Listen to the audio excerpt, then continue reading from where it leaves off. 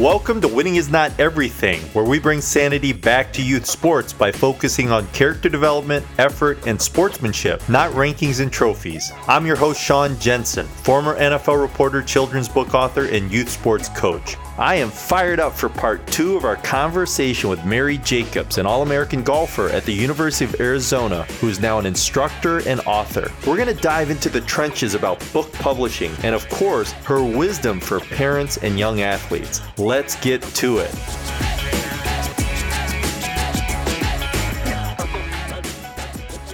Mary Jacobs just published 1-2 Follow Through, a picture book that tells the story of Polly Pivot. It's a terrific story that showcases Mary's love of golf, her insight into the sport, and her ability to communicate a lesson to young people in unique ways. Without further ado, let's get to part 2 of our convo with Mary Jacobs.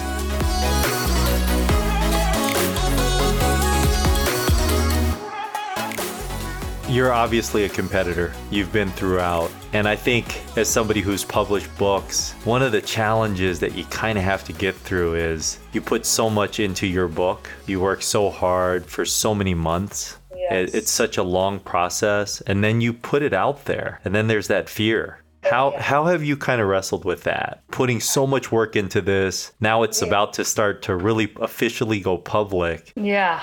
What's that like? How do you deal with that? That's a great question, because as an athlete, I was so confident in myself and in my skills just because from when I could walk, I was the all-time hiker for my brother's 10-boy football game. So I just had a lot of athletic experience. Publishing a book, I had zero. But I still obviously believed in myself, and I believed in the message. And I thought, my mom was my school principal growing up. And I said, Mom, I have this idea. What do you think? And she said, it's a very worthwhile idea. And she's very critical. I trust her opinion. She said, I think that would be wonderful. And I think that's a wonderful message for families. So the process of writing, it is an endurance sport. It is more of an endurance sport than any sport I've played, I really feel like. But when I made that decision, I said, nothing's going to stop me. I don't care if I get embarrassed. I don't care if people think it's terrible. Nothing's going to stop me, which is probably one of the best advice anybody's ever given to me. Actually, one of my students, she's 84 years old, and she said, don't ever let anything stop you. And I took that, and I had multiple editors. My really good friend, Kristen Walla, couldn't have done it without her. Having a good editor is huge for writing a book, because you need somebody, I could have my mom, I could have anybody, I could have my boss who knows golf, but you find that special person that really says, I think what you're trying to say is this. And I'm like, that's it. Right. So you have to have that person to work with to really make it happen. And she was a golfer. She played at the University of Texas. But the rejection is painful. It's very, very painful. It's not something I was ever used to. I mean, even with college golf, they recruited me, and it's not like I had to send out my resume and experience that rejection like writing. It is a very interesting process and feeling to say, nope, no thanks, we love it, but change it to prose, or whatever reason, they think it's a hybrid book, for parents and kids. There's just so many ducks that have to line up for them to get behind it. But then I started to realize, I would talk to people and they would say that there's a lot that goes into the process.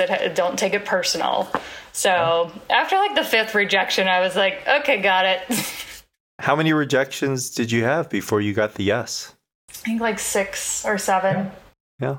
Yeah, from the big ones, from HarperCollins. But they all reviewed it and had wonderful reviews. And, I have a group. Triumph is an amazing publisher, the leader in sports publishing.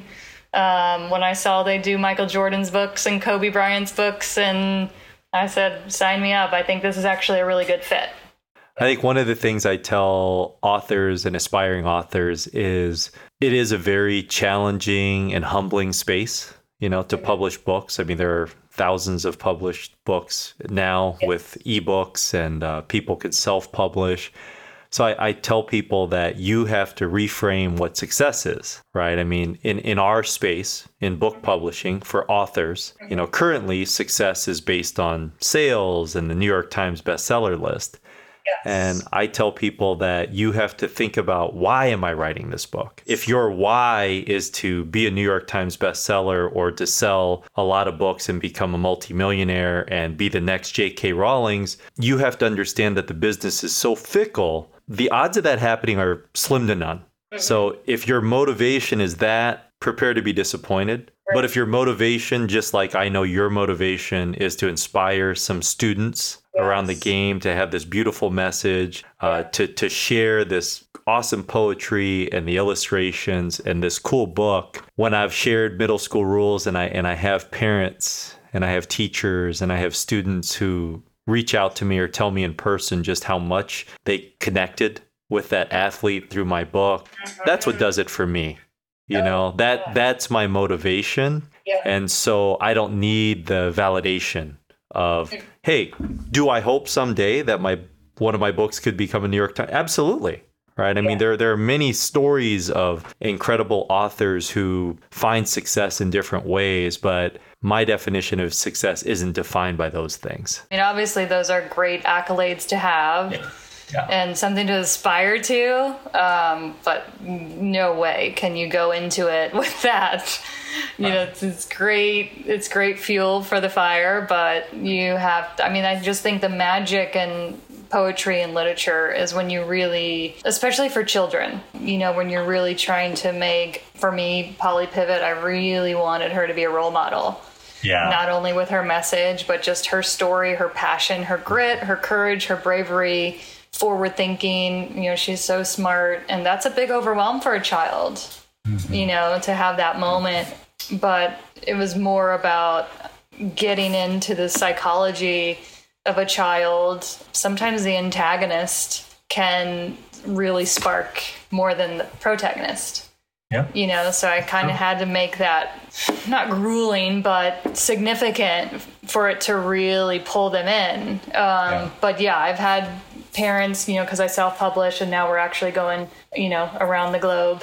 And parents have said, my son, I couldn't get him to read until he read your book. That's success to me, when somebody is just so moved by, the story and they can relate to the characters.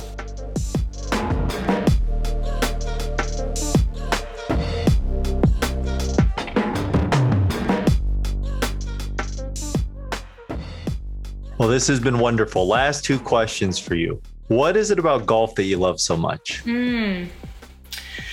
Surrendering. So a lot of what I teach with my students is the laws of physics, understanding energy and understanding flow and how object A gets to object B. But I think for me as a player and for me as a teacher, when my student realizes, like, oh my gosh, you just have to surrender. And they have that epiphany of, and they're all universal epiphanies, just laws of physics where you can apply it to everything in life. But really that, super surrender, super flow, you're really in the flow, you're letting go and you're allowing yourself to finish. And the artistry and the poetry of the swing. A lot of my friends would always make fun of me, like, it looks like I'm like a ballerina when I'm swinging. They'd be like, golf by Mary Jacobs. Yeah, I love the flow of it. You have to be so surrendered and patient to really accomplish the golf swing. So I would say the artistry of the swing and of the game, and it's just so demanding physically, emotionally, mentally. You have to hyper focus, which is what my brain loves to do. And that's what I also hope with my book, is that it really does celebrate the artistry of the game, because I think that we do all have our own way of following through, which is at the end of the page. And that's the beauty of it. We all have our own swing. We all have our own way of walking our journey on this earth. And I think if you just really surrender to the flow of life and what it brings for you, it's magical.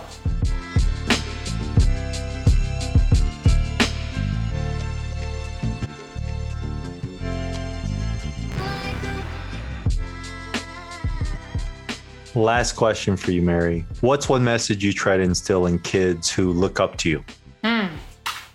Stay true to yourself, 100%. I think we live in a world that is so fast-paced, and there's so much advice everywhere you turn, and people give it and have more of it and, multiplied more of it. And I just think that at the end of the day, no matter what you're doing, staying true to who you are and to what your passion is and to what you believe in, and, following through with what's true for you. That's my worldwide message. Well, Mary, I had so much fun talking to you. Thank you for joining me. Yes, thank you for having me. It was so much fun with you too.